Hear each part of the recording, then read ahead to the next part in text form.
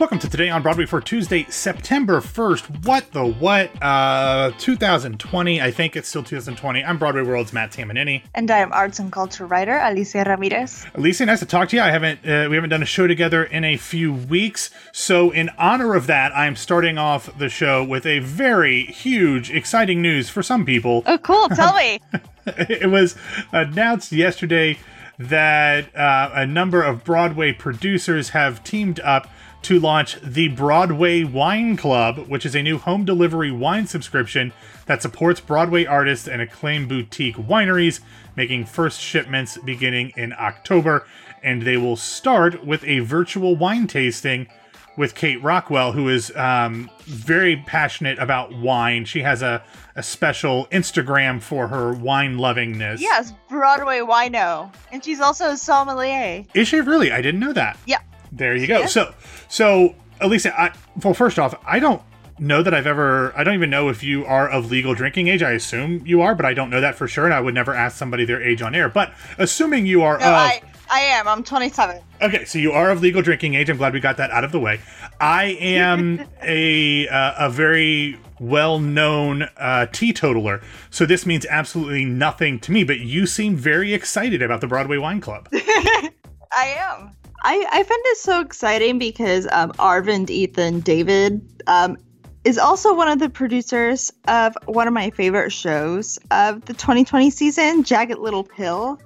And he's becoming one of the most vital voices on Broadway when it comes to diversity and inclusion. And he's been doing so much this quarantine. The You Live, You Learn special with Alanis Morissette, the While We Breathe benefit for the NAACP, and now wine service. Yeah. Wow. I'm not sure. I can't tell which one you think was the most important out of those three, but I'm not going to make you I'm not going to make you pick, but it sounds like you are looking forward to some of these wines, perhaps. Yeah, I am. I mean, any way I can support the Broadway community, why not? Okay, sure. All right, let's get into the news. Of course, you can always hear all of Broadway Radio's episodes first on patreon.com/Broadway Radio, BroadwayRadio.com/Patreon. But to the news, Alicia, because we got a pair of pretty big stories coming out of the New York not-for-profit theater world on Monday, starting first with the announcement that acclaimed and award-winning director Liliana Blaine-Cruz has been named a resident director by Lincoln Center Theater, which is a full-time position which is considered part of the artistic leadership staff. She will direct at least one show for LCT per season, either in the Vivian Beaumont Broadway space or the Mitzi E. Newhouse off-Broadway space. Additionally, she will work with fellow resident director Bartlett Shear and producing artistic director Andre Bishop on developing and selecting the company's programming annually. Now, Blaine-Cruz is one of the most in-demand directors and has been over the past handful of seasons, helming such productions as Pipeline, The House That Will Not Stand, Fabulation or The Re-Education of Undine, Mary's Seacole, and Anatomy of a Suicide. And those are literally just in the span of the past 2.5 years. And Alicia, with a track record like that, there are very few people as deserving of this type of commitment from a company like Lincoln Center as much as she is. And I'm excited to see what she does with the opportunity both off and on Broadway in a world in which artists work so freelance. I imagine that having the security of knowing you have an artistic home has to be really exciting for a director who, despite her successes, is still fairly early in her career. Yeah, for sure. I can only hope this means we're getting a Liliana Blaine-Cruz musical. Well, I saw Deep Tran and Casey Mink talk about that, like on Broadway. Not just, I mean, the off-Broadway stuff is great, but we need to have her doing something on Broadway. She's worked on Broadway before as an assistant director, but she has not had a Broadway credit as the actual director of a show. So that is definitely something that should, and I assume will happen fairly soon with Lincoln Center Theater. Yeah, for sure. And I'm always happy to be in company with Casey and Deep. Yeah, those are two people that are very good to have on have things in common with. But all right, so in similar news, yesterday, Second Stage announced that longtime Arena Stage managing director, and I looked up how to say her first name, and I don't know if I got it right. I'm going to go with Katie, maybe because it's simpler, and my sister's name is Katie, but Katie Kamara as the company's new executive director. She will join Second Stage part-time beginning on September 14th, and then will take over full-time on January 4th. She replaces interim executive director Andrew Hammingson, who has filled the role since the departure of Casey Wrights in 2019.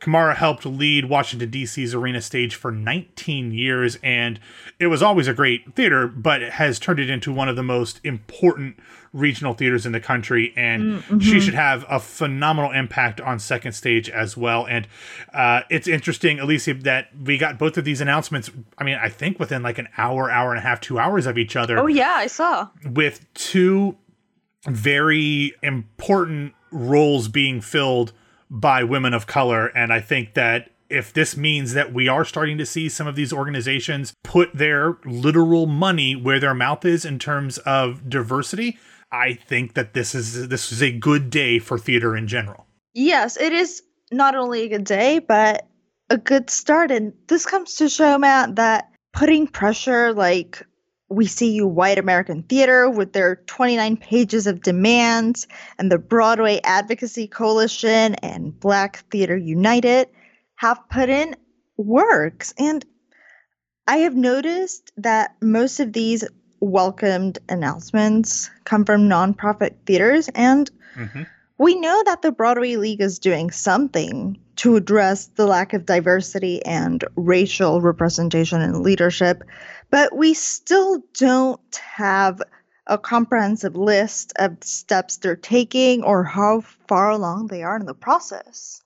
And, you know, it's interesting. In my Tell Me More interview with Ron Simons last week, he talked about this very thing, talked about how the not-for-profit companies are very much leading the way in this. And he, as a Black actor turned producer, feels very good about where the not-for-profit companies in New York are, less so with the Broadway League. And, you know, I think part of that, not to defend the Broadway League, because anybody who listens to the show knows that I have nothing but general disdain for the Broadway League, but it is harder for them because while they are an organization, it's not a cohesive structure like a not-for-profit companies. These are all independent producers and, you know, company managers and stuff.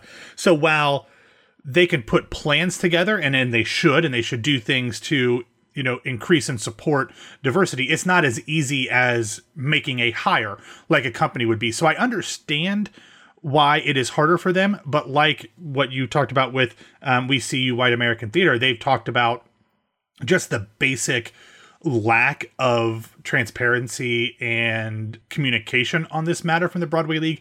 And that is just, for me, another indication that this is just par for the course with the Broadway League. They do not share information. They do not communicate well to their stakeholders, be that members. I have friends who are members of the Broadway League, and it's tough getting information out of them. But more importantly, to the community at large, fans, you know, actors, all of those people who don't warrant membership into the Broadway League. And it's frustrating because while I understand these are all a bunch of independent, you know, business owners for the most part that are part of this organization, they're still the power brokers in, you know, the Broadway community. And it's really disheartening when we see so many other organizations trying to impact and make change, and they are just pretty much, you know, turning their back on the entire process. Yes, and now that you mentioned that, I think of the people who know very little about Broadway. That works for me as somebody who knows a lot about the industry, but somebody who just thinks of Broadway as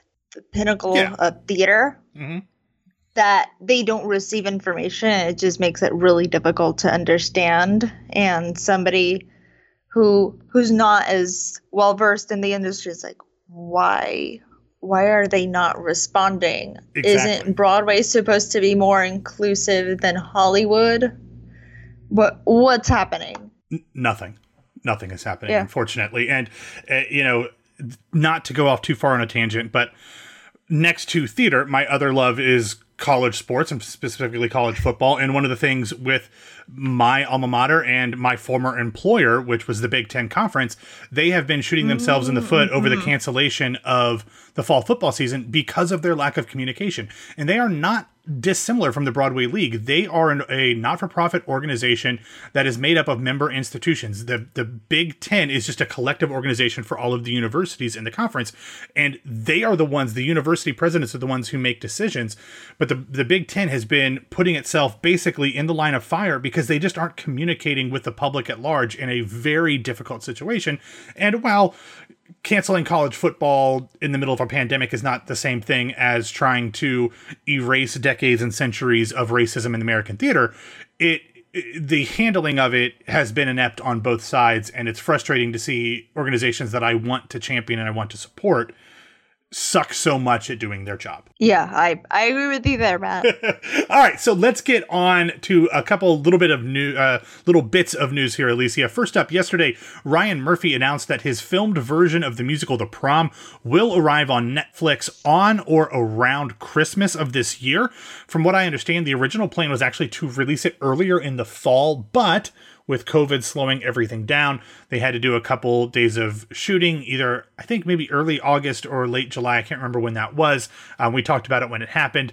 I think it was late July, one of my very first episodes. Okay, yeah, because they were literally like one of the first productions to start shooting again in Los Angeles.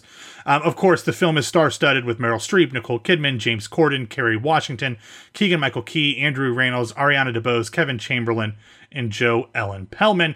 And in one of your first episodes, I think we actually talked about whether you were going to stick around or not, whether you liked The Prom or not, and you passed that test. So I don't want to hear. I'm still here. Yeah, you're still here. Well, no backtracking on that prom love. But speaking of things that I'm interested to see how they translate, yesterday, Open Jar Studios announced that they would be hosting the next 3 socially distanced cabarets in their Broadway Relief Project series. This will be coming up this weekend. The series features audience members seated over 20 feet from the performers, and there are plexiglass panels between each seat. Oh, wow. I've seen some pictures of this online. I think Lauren Molina of the Skivvies and Off-Broadway and Off-Broadway shows posted a picture of it. Very interesting. But on Friday, Teal Wicks will perform, and portions of her proceeds will go to the charity One Tree Planted. Then on Saturday, Tony winner Kate Baldwin will perform with proceeds benefiting Active Minds. And then on Sunday, Brandon Victor Dixon, Tony, Emmy, and Grammy nominee will perform benefiting #WeAre Foundation. Now there are only 48 seats available. They are socially distanced, and they range from $35 to $90, and we will have a link in the show notes.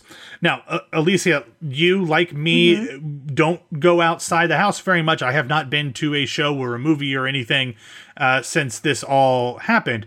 But how do you... Yeah, my last show was Jagged Little Pill. There you go. You have already declared your love for that show. We'll argue about that later. But yeah, with things like this, with all of these precautions in place, the distance between the performers, the plexiglass, the limited seating, like, is that something that is making you a little bit more interested in exploring what type of quote unquote safer shows are out there? Sure, why not? I'm just thinking about all the steps I have to take to leave my apartment, get to the theater, wait to go inside. It's not just seeing the performance for me. It's just a lot of factors that we have to consider. And while that seems all right to me, it's just I'm not ready to go yet. Yeah.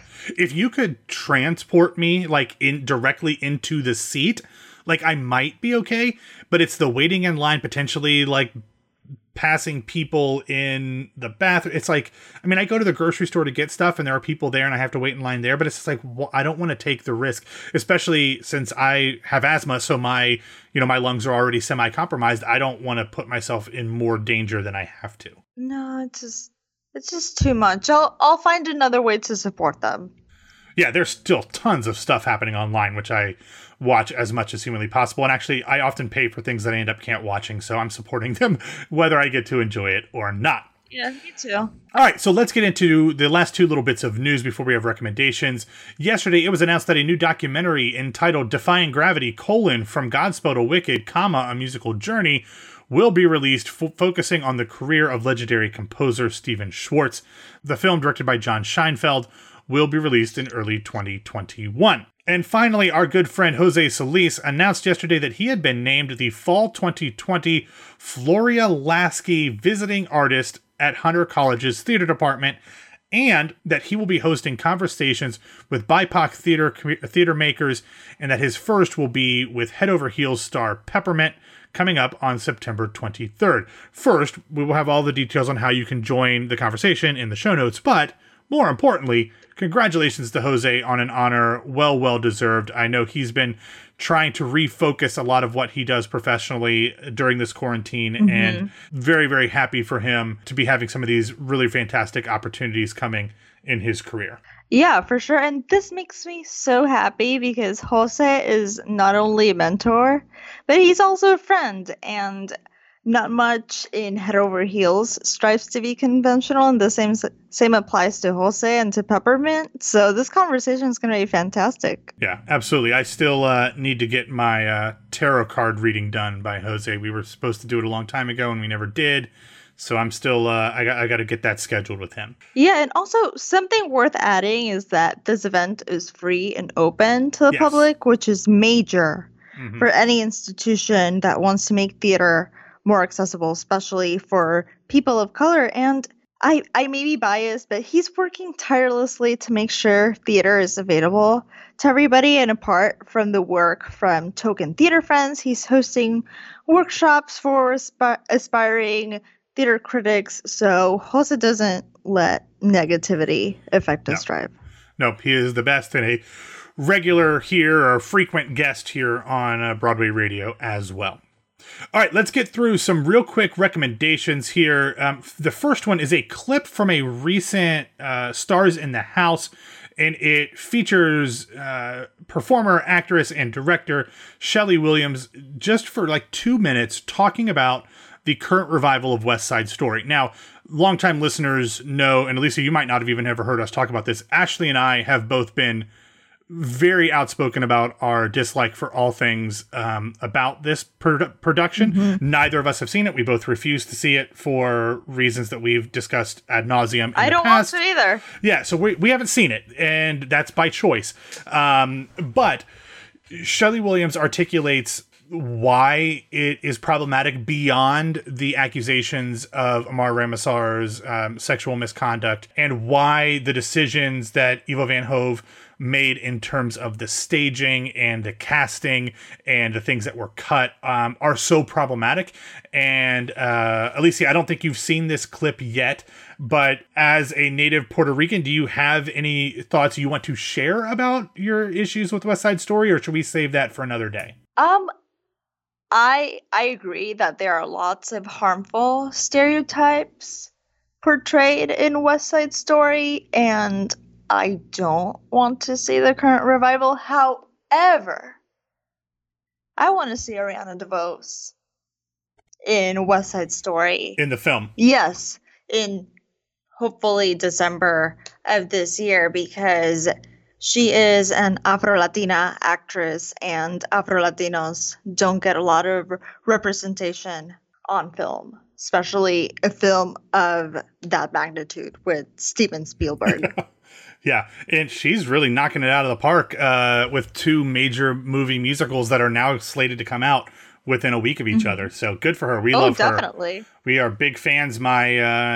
I've loved her since seeing the out-of-town tryout for Bring It On the Musical in Atlanta. My longtime Some Like It Pop co-host Jennifer McHugh is a longtime family friend of Ariana DeVos'. Their mothers are best friends. So we have lots of affection for Ari here in the Broadway radio world. All right, real quick, 2 more recommendations. The first, Billy Porter released a new single. It is what is called the JLG remix. I'm guessing that's the, I don't know, DJ. I don't know anything about popular music. So it is a remix of the 1960s anti-war anthem For What It's Worth by Buffalo Springfield, I believe. So check that out. Anything Billy Porter is amazing. And then finally, Ashley and I talked about the passing of Chadwick Boseman and his connections to theater on yesterday's show. And because he couldn't do it in time for us to mention it, Tony-winning director Kenny Leon shared rehearsal footage from the workshop development process of the Tupac Shakur musical Holler If You Hear Me, which I did not realize Chadwick Boseman actually starred in. And so we see rehearsal footage with him and Chris Jackson. Chadwick actually opted to go do the James Brown biopic instead of this, which from a career perspective was probably a really good move. But really cool to see him do this, and a completely different way to see him flex his artistic muscles and talents than anything we got to see on screen. Oh, for sure. And if I may add, this is just a really important reminder to celebrate Black joy and the joy also Chadwick Boseman brought to so many, especially kids, because you think about how are you going to tell kids that their favorite superhero just passed away? And it's just a reminder to celebrate those little things and just the immense talent and everything he had to offer. Absolutely. Now, before we go, Alicia, I know you had a recommendation that you wanted to share as well. Yes, this is tonight at 8 p.m. Eastern Time. Raul Esparza will be on the Producer's Perspective Live with producer Ken Davenport. We love all things Raul Esparza here. Ken Davenport, that's another story. You'll realize, Alicia, we there's a lot of people that we kind of look side eye at here, but you'll pick those up, and you don't have to feel the same way. I have very mixed feelings about Ken Davenport, but that's another story for another time. But for what it's worth, I'm recommending it because of Raul. Yes, absolutely. Yeah, no. We completely support anything with him involved. But you'll have to report back on how Ken does. But anyway, that is all that we have for today. Thank you for listening to Today on Broadway. Follow us on Facebook and Twitter at Broadway Radio, and you can find me on Twitter and Instagram at PWWMatt. Alicia, where can people find you? People can find me at A. Ramirez Gar on Twitter and Instagram. All right. Thank you, everybody, for listening. Have a wonderful Tuesday, and we will be back to talk to you tomorrow.